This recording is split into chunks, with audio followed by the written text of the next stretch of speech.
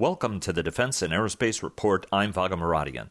This podcast version of our interview is brought to you by L3 Technologies. Welcome to the Defense and Aerospace Report. I'm Vaga Muradian here at the European Union's annual conference in Washington, D.C. to discuss alliance security issues. And we're honored to have with us Pedro Serrano, who is one of Spain's top diplomats, who's serving in a senior EU job. Sir, I have to say you've got one of the best jobs, the External Action Service.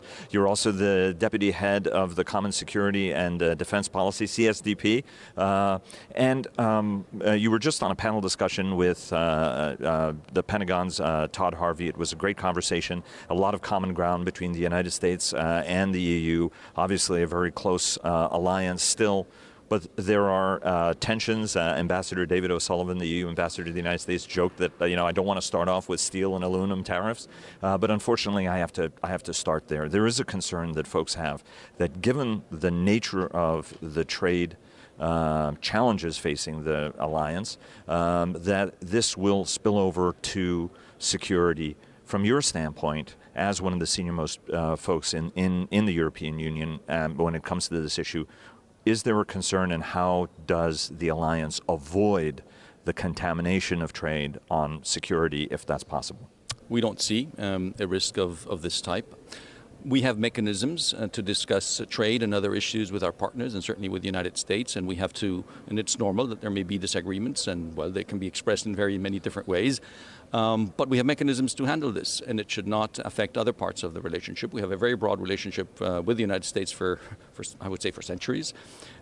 Not the European Union, of course, but certainly Europe. And this is one of the most important relationships that we have also in the field of security and defense.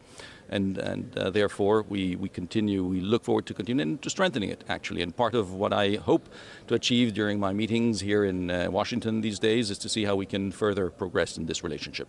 While everybody is looking at the top line and the aftermath of the G7, for example, and the prospects of tit-for-tat trade war, at a working level, how would you characterize the working level relationship on a transatlantic basis?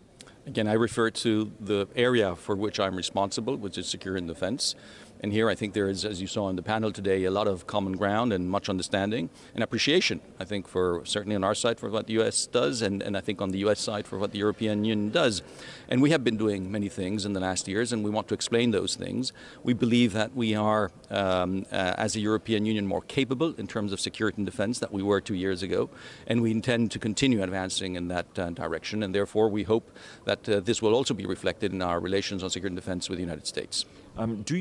There is a sense that the transatlantic challenges will be an impetus to bring European nations closer together in terms of this goal. We were talking about it a little bit earlier.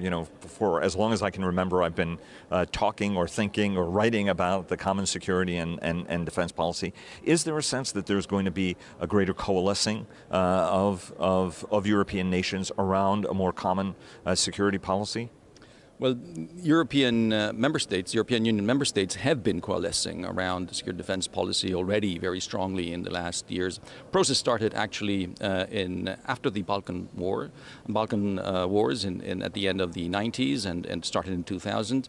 And I think certainly the invasion of Ukraine, the development of hybrid tactics, the explosion of a new brand of terrorism have made our member states understand that they have to develop more capabilities on security and defense, and they have to work more in this field together with their partners. And this is what we have been doing during the last years.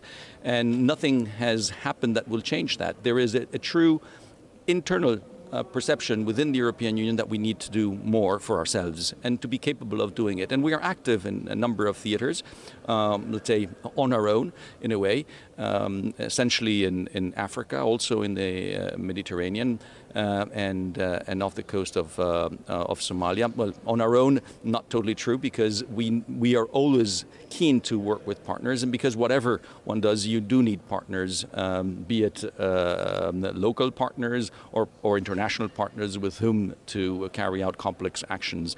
The advantage of the European Union is that we have a very broad toolbox as well.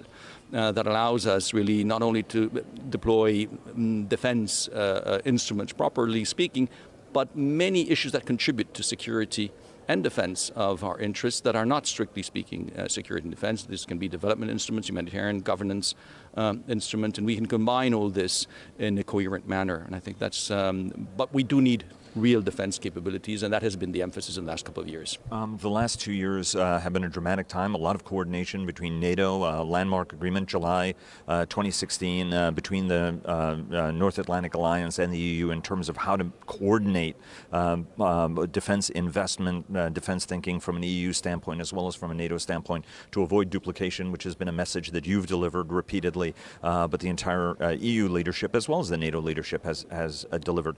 From your standpoint, give us an update on where all of those proposals are, because there are something like 7 proposals common. You had a new sheet of measures that were commonly adopted. Bring us up to speed on where that effort lies to avoid duplication, because as you know, there are a lot of Americans who say, EU should not replicate NATO. Some of that is seen as a replication, and then, EU should focus more on internal security, cyber, and those sorts of issues.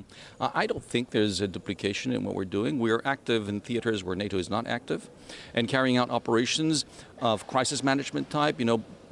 What we would envisage right now is operations of a battle group type that NATO is not really carrying out. And therefore, there is no duplication in the theaters where we're operating.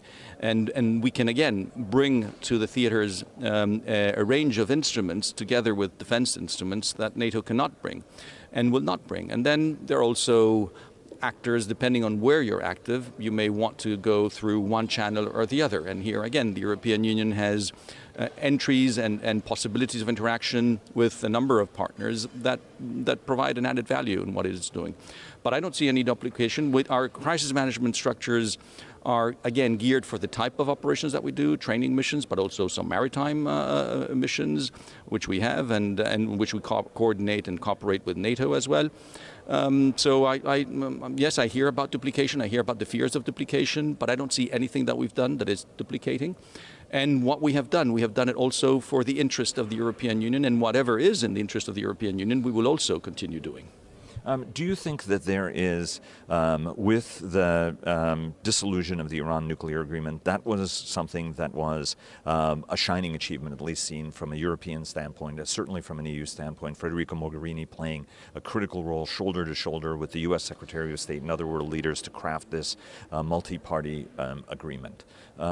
What's the way forward on this, given that that was something that was seen as such an important achievement from a European perspective and the latest of a series of setbacks on a transatlantic basis in terms of what would be considered sort of core EU interests, but also now the interests of a new American administration? Well, you've heard all our leadership express themselves on the JCPOA. And I think we continue believing it is a vital agreement that will deliver greater security, and nothing has happened that will make us change that position.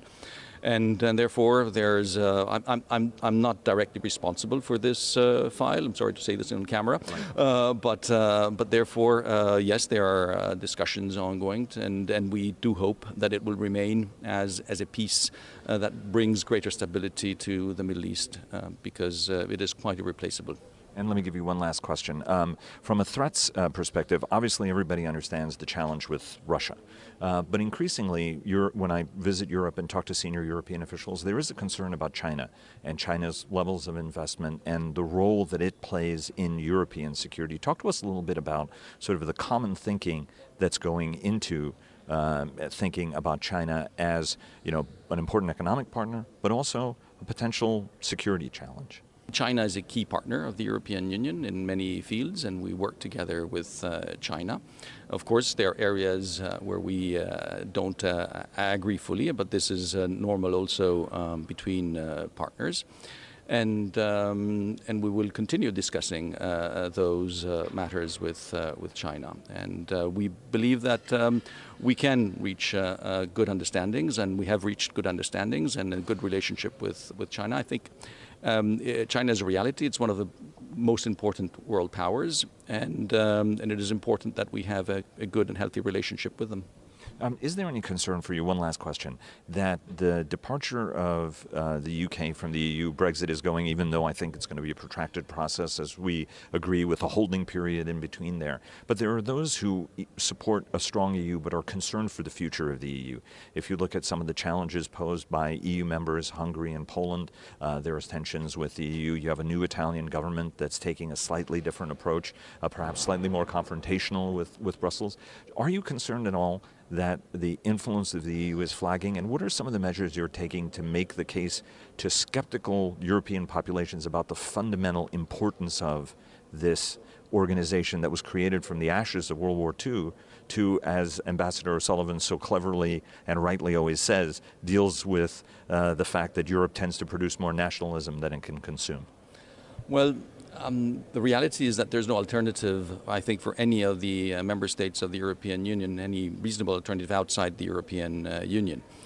The European Union has brought wealth, has brought security, and provides a keel, even in troubled times, for all its member states, and direction in terms of the ideals that we represent, but also in terms of the security that it offers to all its members. And I think that remains. There may be positionings, and we have to listen, obviously, to criticisms, understand what are the problems. We're trying to address most of the challenges that have led to waves of populism are being very effectively addressed through the European Union. I'm talking about migration, I'm talking about counterterrorism, and could not be addressed outside the European Union. And that's why, actually, in the Brexit, the UK is very keen to maintain links with all the mechanisms that exist, Europol, Frontex, Eurojust, that help member states confront common challenges, and wants to continue contributing also to security and defense policy, and even to development efforts. Because doing this together makes more sense than just each one of us in an atomized manner. So I believe that the answer continues to lie within the European Union. We have to explain this. It has to be understood in the different countries, and we have to deliver results. And many of the problems that we're facing are deep structural problems. They will not disappear quickly, but we are building mechanisms that are helping us cope with them and addressing long-term issues as well. And this we can only do really effectively if we do it jointly. And the biggest security, top three security challenges you think Europe faces, what are the top three that the EU and the EU nations face? Well, the ones that are all the time being indicated is obviously the fight against terrorism. It's a fight against organized crime as well. And in reality, it's the destabilization of nations close to the European Union that can then, through terrorism, through organized crime, also affect security within the European Union. But the fragile nations and nations that are changing and that are evolving is something that we need to address seriously to help, in first place, the countries that are suffering and the societies and population that are suffering those conditions, but then ultimately also for our own security. Sir, Pedro Serrano of the European Union. Sir, thanks very much. It was a pleasure. I only wish we had some more time. Thank you, sir. Thank you so much. My pleasure. Thank you.